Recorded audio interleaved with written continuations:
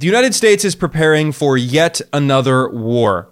The U.S. military launched numerous airstrikes this January targeting Yemen, and the Washington Post reported that the U.S. government is planning what it refers to as a sustained military campaign targeting Yemen's de facto government, and they referred to this as an open-ended operation. That is to say, this is a war without a deadline.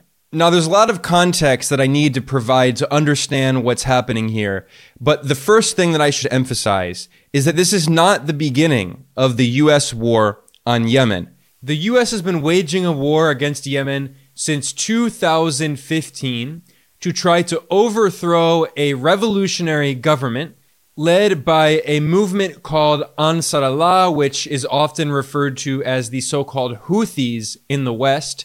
They came to power in what they refer to as a revolution on September 21st, 2014, and they overthrew a dictator who was running Yemen named Abd Rabbu Mansour Hadi, who was backed by the United States and largely seen as a puppet of Saudi Arabia. And politically, there are many similarities between the Yemeni revolution of 2014 and the Iranian revolution of 1979. The Western powers and Israel have tried to portray the Yemeni movement, Ansar Allah, or the so-called Houthis, as supposed Iranian proxies, but they are not proxies. They are indigenous Yemenis, and while they do share a lot of the Islamic nationalist, anti-colonialist ideology of Iran or Hezbollah in Lebanon, they are not proxies. And they have created a de facto government where the vast majority of the Yemeni population lives. And in response to this revolution in Yemen, Saudi Arabia, in March of 2015, launched a brutal bombing campaign targeting Yemen, and with steadfast U.S. support, Saudi Arabia spent years relentlessly bombing Yemen, destroying civilian areas in a desperate attempt to overthrow this revolutionary government. According to the United Nations, 377,000 Yemenis lost their lives in this war that the United States and Saudi Arabia waged against Yemen between 2015 and the end of 2021. Several years ago, I was doing constant reporting on this war in Yemen, given the fact that, according to the United Nations, it was the largest humanitarian crisis in the world, with tens of millions of Yemenis on the verge of starvation. And I should emphasize that Yemen is the poorest country in the so-called Middle East, or a better term is West Asia. Back in 2017, the UN Undersecretary General for Humanitarian Affairs and Emergency Relief Coordinator, Martin Griffiths, he declared that Yemen was the largest humanitarian crisis in the world, with 2/3 of the population, nearly 19 million people, in need of aid.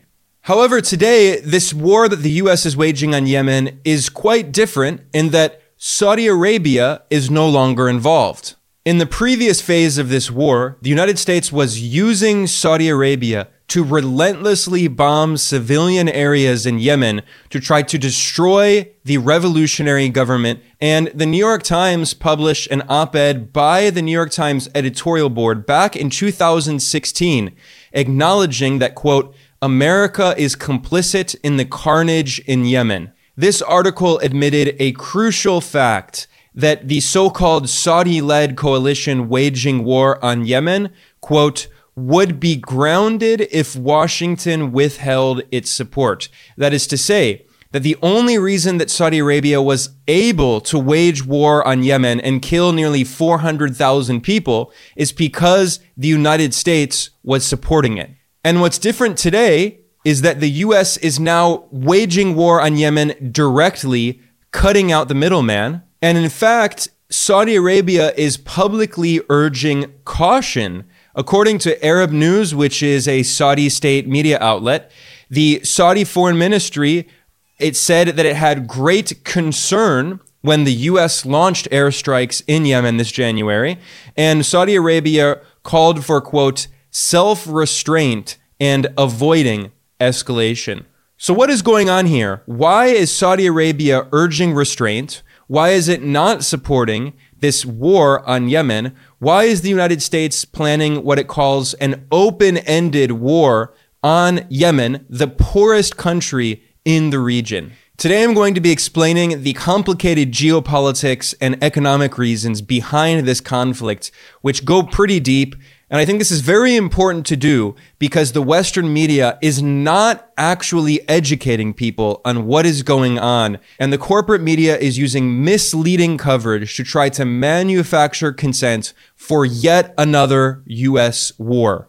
This conflict also reflects the growing geopolitical changes we're seeing in the increasingly multipolar world, and the fact that China is now the largest trading partner, not only of Saudi Arabia, but of many countries in the so-called Middle East, in West Asia. And it also reflects the changes in the United States, which has become one of the world's largest oil producers and no longer is as dependent on importing oil from Saudi Arabia. So Saudi Arabia and many countries in the region are increasingly looking eastward toward Asia, which has become the main market for oil and gas from the Persian Gulf region. And furthermore, in 2023, China negotiated a geopolitical game changer, which was normalization of relations between Saudi Arabia and Iran. And now Saudi Arabia and Iran have both officially joined the BRICS bloc with Brazil, Russia, India, China, and South Africa. Meanwhile, this war that the U.S. is waging on Yemen is an extension of the war that Israel is waging on Gaza. And as I explained in a previous video, which I will link to in the description below, the U.S. has not only been bombing Yemen, but also been bombing Iraq and Syria. And the U.S. is militarily occupying Iraq and Syria in violation of international law. Furthermore, Israel has not only been bombing Gaza, but Israel has also been bombing Syria and Lebanon. And the U.S. and Israel are both threatening Iran. So this war in Yemen is symptomatic of a massive geopolitical crisis that draws together the increasingly multipolar world and the competition between the U.S. and China, but also this regional conflict that is ultimately all based on the Israeli war on Gaza. And even mainstream media outlets in the West are acknowledging that the global South, which represents the vast majority of the world population, more than 80% of the world, the global South is rebelling against the United States and the Western order led by the United States and supporting a case that South Africa has presented in the International Court of Justice, the top United Nations judicial authority, which officially accuses Israel of genocide on the world stage. Now, if you want to actually understand what's happening in Yemen, there are several myths that I need to dispel that are constantly spread by the Western media. Now, if you only read the New York Times and tried to understand what was happening, you would not think that the U.S. is waging war against Yemen and its government, but rather that the U.S. is only attacking the so-called Houthi militia. However, this is completely misleading. And repeatedly, I have recommended a short article that was published by the very mainstream establishment think tank in Washington, the Brookings Institution, which in 2023 published a research paper, and it acknowledged that the so-called Houthis actually lead the government where the vast majority of the Yemeni population live. Now, I should point out that the term Houthi is a disparaging term used by the West and opponents. They're really called Ansar Allah, like Hezbollah in Lebanon. And Ansar Allah has created a government where between 70 to 80% of the Yemeni population live.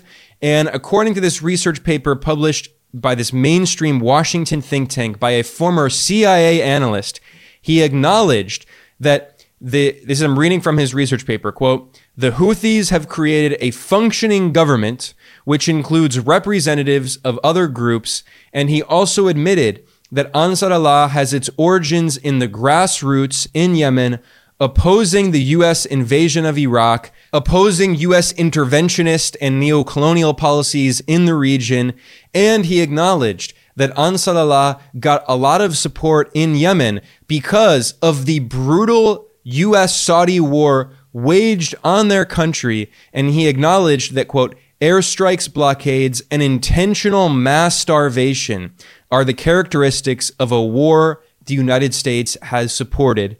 So if you go back to this Washington Post article, which says that the U.S. is preparing a so-called sustained campaign against the so-called Houthi militia, what you actually can understand given this context is that the U.S. is preparing for a war against the Yemeni government where 80% of Yemen's population lives. This article reveals that the United States is carrying out, quote, near daily operations to destroy Houthi radars, missiles, and drones. However, when they say Houthi, they mean Yemeni government. The U.S. is attacking Yemeni government radars, missiles, and drones. And the article acknowledged that Israel is bombing the Syrian capital, Damascus. So the U.S. and Israel are at war with numerous countries all across the region. Now, the Washington Post claims that the Houthis are one powerful faction in Yemen's long-running civil war. However, again, as that Brookings article showed, this is not true. They are not simply one powerful faction in the civil war. They are leading the government where 80% of the Yemeni population lives. Now, the Washington Post says that the so-called Houthis are preparing their campaign in the Red Sea as a means of pressuring Israel. This is yet another euphemism.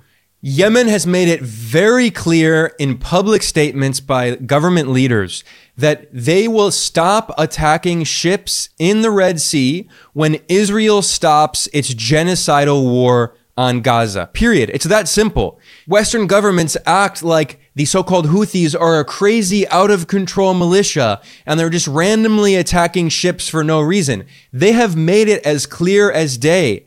This is an attempt to try to stop Israel's genocide, and many countries in the global south have supported South Africa's case in the International Court of Justice accusing Israel of genocide. But the United States and a few European countries have continued supporting Israel in this brutal war as it has killed tens of thousands of civilians. The U.S. is sending billions of dollars worth of weapons, and now the U.S. is preparing a war on Yemen in order to continue supporting Israel's genocide in Gaza. It's that simple. Ironically, U.S. state media has indirectly admitted this. Voice of America, VOA, which is a U.S. government propaganda outlet, published an article in January titled, Houthis Won't Target Chinese Russian Ships in Red Sea. And it quoted leaders of the Yemeni government, the de facto government led by Ansar Allah, who said that the shipping lanes in the Red Sea and around Yemen are safe to ships from China and Russia as long as vessels are not connected with Israel. Yemen is not attacking random ships for no reason. It is attacking ships that are headed toward Israel and providing supplies to Israel as it's engaged in genocide against the Palestinian people. If Israel stops its genocide, then Yemen will stop attacking the ships in the Red Sea that are headed toward Israel. And if the U.S. stops supporting Israel and sending it billions of dollars of weapons, then Israel will stop waging this genocidal war, and then Yemen will stop attacking the ships in the Red Sea. So ultimately, it's the United States that is responsible for this crisis.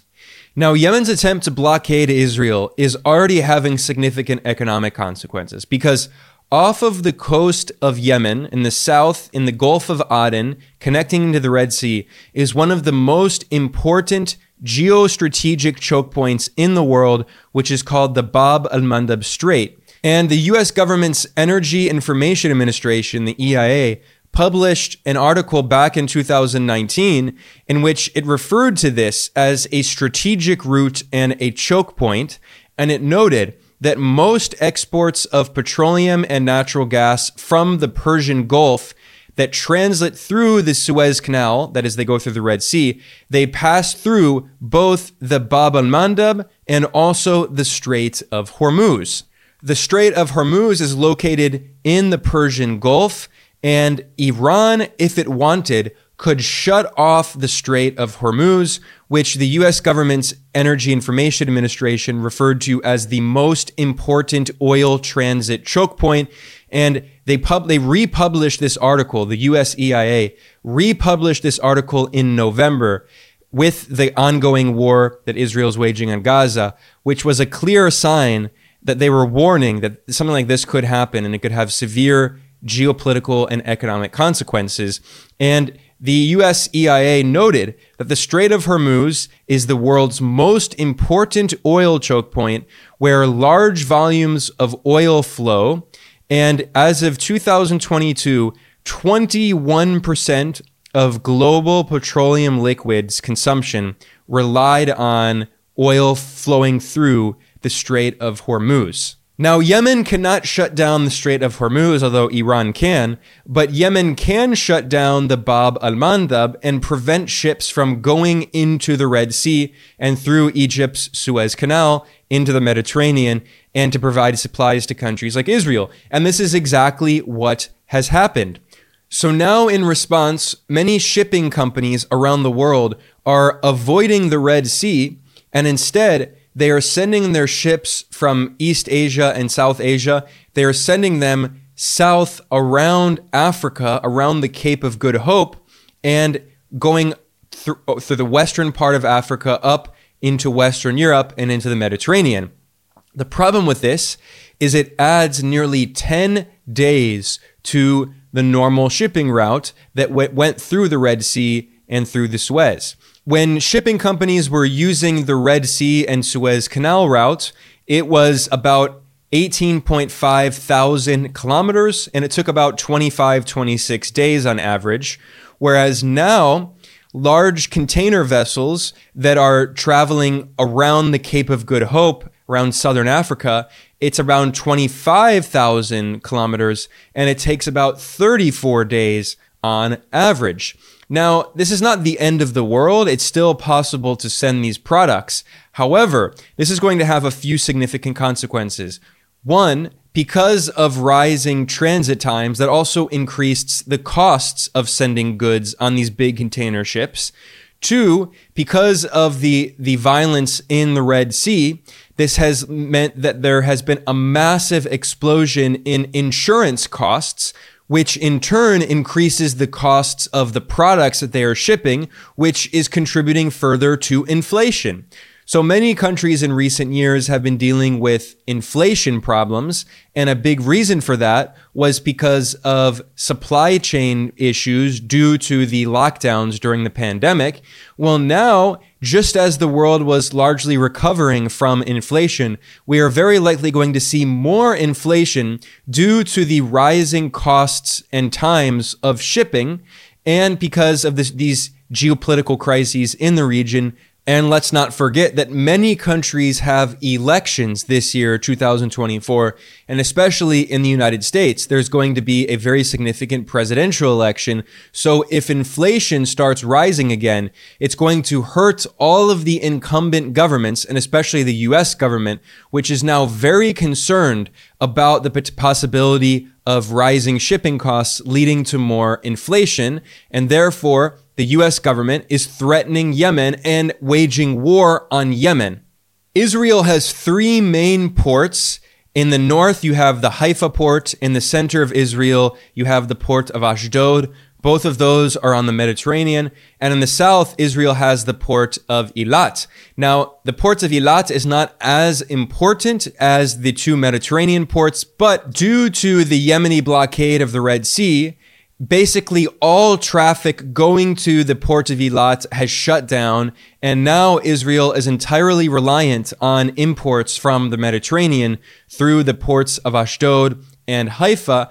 And if Yemen can shut off the ships that are going through the Red Sea and through Egypt's Suez Canal into the Mediterranean and over to Israel's port of Ashdod and Haifa port, then Yemen it can try to block supplies to Israel to stop its genocidal war in Gaza, or at the very least, Yemen's blockade can significantly increase the costs of ships that are sending supplies to Israel, which could cause economic problems in Israel and prevent, at least in some ways, prevent the government from having as many resources to carry out this genocidal war against the Palestinian people. So Yemen is hitting Israel and also the United States by extension where it hurts most, which is in its economy.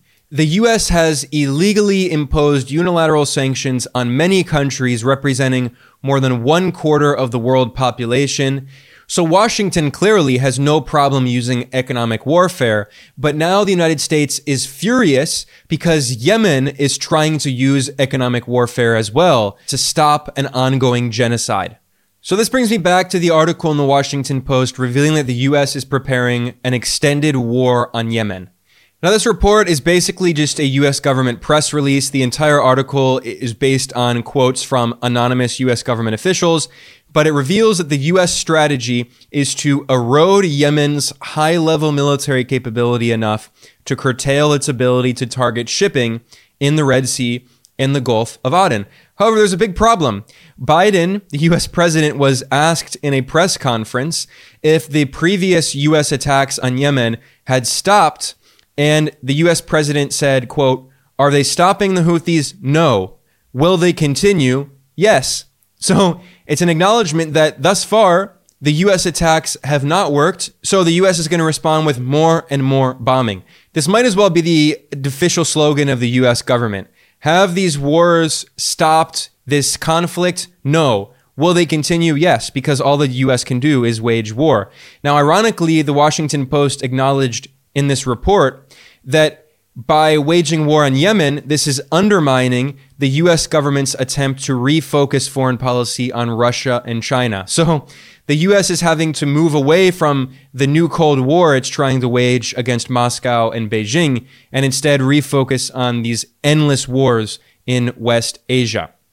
Now, what's funny about this article, as again, it's basically a U.S. government press release, and the Washington Post wrote, "Officials say they don't expect that the operation will stretch on for years, like previous U.S. wars in Iraq, Afghanistan, or Syria.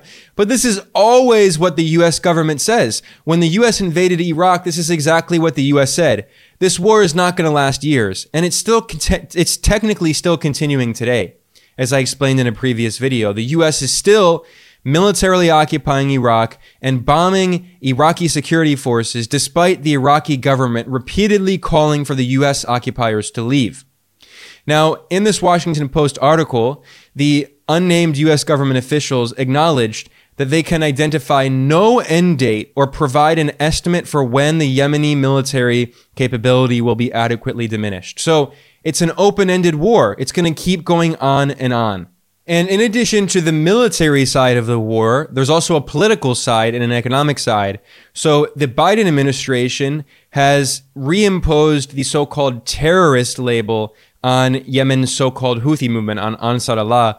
Now, ironically, it was Donald Trump, his government, who originally had put this so-called terrorist label on Ansar Allah, because, of course, Trump was very closely allied with Saudi Arabia.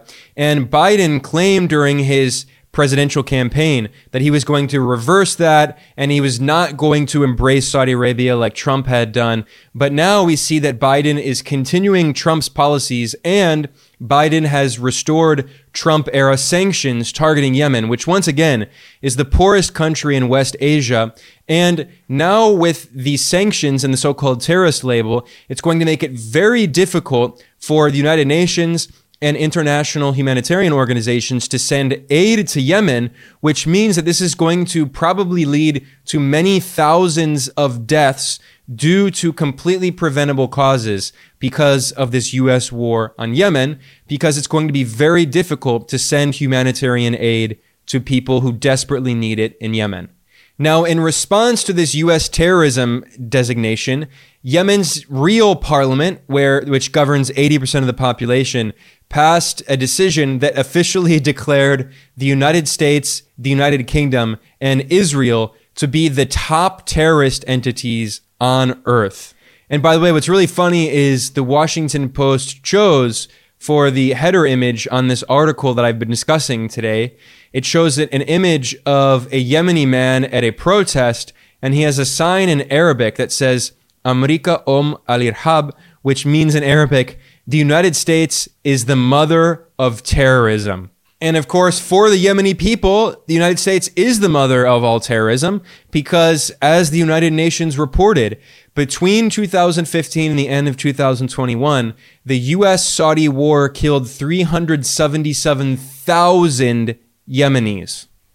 However, at the bottom of this Washington Post article, there was a very important paragraph that I want to read from because it highlights a very crucial factor that is not being discussed enough. And that is that, according to the Washington Post, quote, America's most powerful Gulf partners have withheld their backing for the American operation. The Prime Minister of Qatar, a key U.S. ally in the Gulf, has warned that Western strikes would not halt the violence and could fuel regional instability. And the leader of Qatar said, quote, we need to address the central issue, which is Gaza, in order to get everything else diffused. This is so important because he's acknowledging that if Israel stops its genocide, then Yemen will stop attacking ships headed toward Israel in the Red Sea, and the entire conflict will end and there will be peace. But of course, the U.S. doesn't want peace. The U.S. is sponsoring Israel as it's carrying out this genocidal war. So it's ultimately the United States that is responsible for this entire conflict. And now Washington is escalating it further with its war on Yemen. Now, for me, as someone who reports on geopolitics, I think this is one of the most interesting details in this story. How Saudi Arabia, one of the longtime historic U.S. allies, is now urging caution and does not want the war on Yemen to expand. Why is that? Well, I think it's very easy to explain. Earlier, I cited an article in the New York Times by the New York Times editorial board from 2016 titled America's Complicit in the Carnage in Yemen. It acknowledged that Saudi Arabia had no concern over killing innocent civilians in Yemen. They were bombing civilian areas like hospitals, and they were committing war crimes.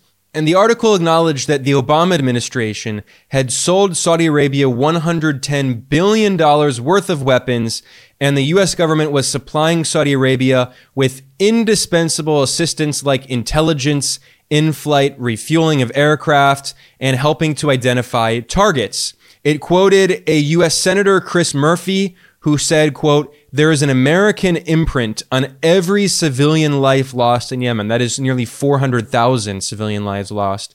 And the New York Times admitted that Saudi Arabia's so-called coalition would be grounded if Washington withheld its support. So this was always fundamentally a U.S. war.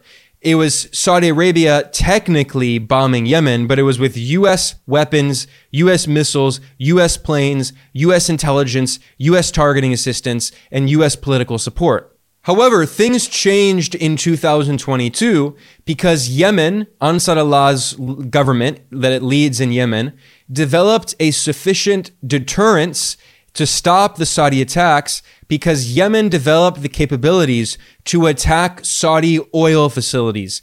This was in 2022, and it was a serious game changer because previously, from 2015 until 2022, Saudi Arabia, with U.S. support, was constantly bombing Yemen repeatedly, and there were basically no significant attacks on Saudi infrastructure. But Yemen found a way to hit Saudi Arabia where it really hurt, which is in the oil sector. And of course, the Saudi economy is entirely reliant on oil exports.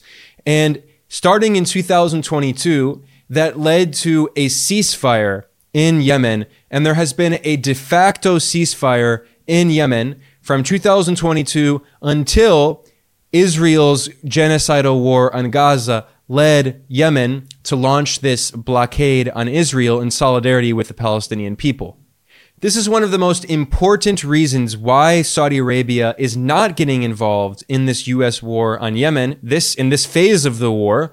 And it also explains why Saudi Arabia has refused to join the so-called coalition that the U.S. is building with a bunch of European countries, not countries actually in the region. The only country in the region that joined the anti-Yemen coalition built by the U.S. is Bahrain, which is not a significant power in the region. Now, Foreign Policy magazine is normally just a mouthpiece for the U.S. government, but they did publish a very interesting article that explains this. It's titled, "Why Saudi Arabia is Staying on the Sidelines in the Red Sea Conflict." It explained that a Western offensive on Yemen is precisely the opposite of what Riyadh wants, as it conducts a delicate peace negotiation with the Houthi leadership to extricate itself from Yemen, and Saudi hopes permanently protect itself from cross-border attacks.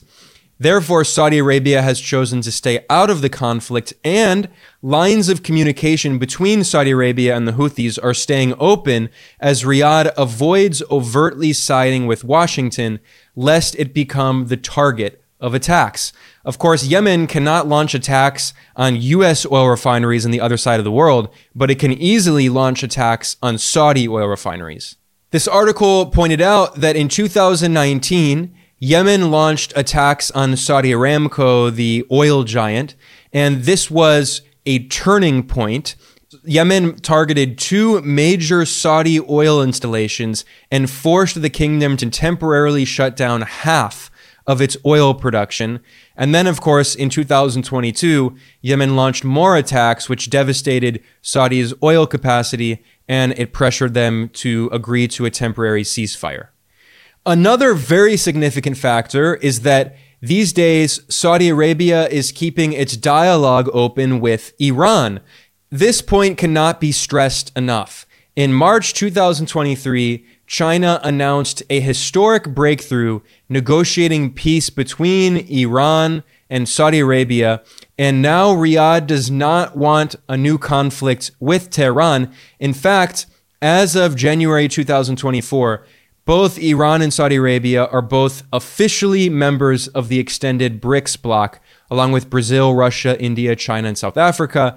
And other countries that now have joined BRICS include Ethiopia and Egypt, and also the United Arab Emirates. And these are all countries that geopolitically are influenced by the crisis going on in the region and can benefit from more stability in the region and not more conflict, which is what the US and Israel are fueling, whereas China is trying to broker peace and use diplomacy instead of war. Now, historically, Saudi Arabia has been a very close US ally, and in fact, going back to February 14th, 1945, when U.S. President Franklin Delano Roosevelt famously met with the Saudi king, there was essentially an agreement in which the U.S. would provide security to Saudi Arabia, and in return, Saudi Arabia would provide oil for the United States.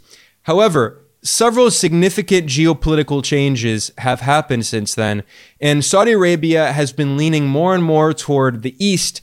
Now, of course, Saudi Arabia is not going to simply ally with China and Russia. That's a very simplistic view. Instead, Saudi Arabia is increasingly maintaining a kind of non-aligned foreign policy, and it's very easy to explain why. The first and most important reason is simply economic. China has become the largest trading partner of most of the countries in the so-called Middle East, that is West Asia, and also North Africa. And especially for Saudi Arabia, China is the number one exporter to Saudi Arabia, and it's the number one importer of Saudi exports, which is largely oil. But it's not just Saudi Arabia. China has become a very significant trading partner for most of the countries in the region. And in fact, as a top U.S. diplomat acknowledged in an article that, complaining, scared about China's growing economic influence this January, China is the top trading partner to more than 120 countries. A top U.S. diplomat acknowledged that in an article at the U.S. government-backed Wilson Center. And it shows that China's economic influence is growing. And why would 120 countries that trade more with China than the U.S., why would they sacrifice relations with their largest trading partner on behalf of Washington. I mean, it doesn't make sense. It's economically suicidal, but this is what the United States expects many of these countries to do. This is particularly clear if you look at a graph of Saudi Arabia's external trade with the US, the EU, and China. You can see that as China has massively developed economically in recent decades and become the world's industrial superpower, China is importing more and more Saudi energy, and the US at the same time has become one of the world's leading oil producers and is actually importing less and less oil from Saudi Arabia. So why would Saudi Arabia sacrifice its relations with the most important trading partner it has on behalf of the US? This is one of the most important geopolitical facts that is not stressed enough. Not enough people know that US imports of oil peaked in 2005. The US has become one of the world's top 3 producers of oil, consistently vying for the first place with Saudi Arabia and Russia. The US is one of the world's oil superpowers, and you can look at a graph of US oil production, imports, and exports from the US government's Energy Information Administration, the EIA, and you can see that US exports skyrocketed in the 2000s, and this, of course, came at a time when US oil production skyrocketed in the 2000s. And of course, as US oil exports massively increased and US oil production massively increased, it makes sense that US oil imports significantly decreased throughout the 2000s. Now, why was this? What happened? It was because of the shale oil boom in the United States in the 2000s, in particular under the Barack Obama administration. US oil exploration and drilling massively expanded with access to shale, and Obama boasted about this back in 2018. When I was working at the Real News Network, I published an article and a video about this back in 2018 titled "Obama Tells Wall Street to Thank Him for Making Them So Much Money." And I looked at an event with many bankers and oil companies that Obama spoke at in 2018, and Obama boasted of turning the United States into the world's biggest oil producer. And he said, "That was me, people." Of course, this is deeply ironic because Obama claims to care about climate change, but he actually helped contribute to significant climate change and environmental destruction. And here's this video clip of Obama boasting of making the U.S. the world's largest oil producer. And he also boasts of making Wall Street richer. You know, I know we're an oil country, and we need American energy. And by the way, American energy production. You wouldn't always know it, but you know, it went up every year I was president. And you know, that whole suddenly America's like the biggest oil producer and the biggest that was me, people. I just want you to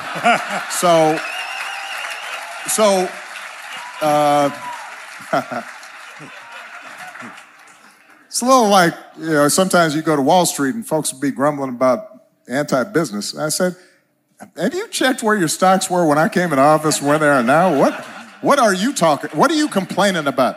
Just say thank you, please. So the U.S. has become one of the world's leading oil producers. It's now exporting oil. It's no longer importing as much as it needed in the past, which means that Saudi Arabia is no longer as important for the U.S. economically, although Saudi Arabia is still important in terms of oil prices in the global market because Saudi Arabia is the de facto leader of OPEC, the Organization of Petroleum Exporting Countries. And if Saudi Arabia significantly increases its oil production, it can crash global oil prices, and vice versa. If it significantly cuts production, it can increase oil prices.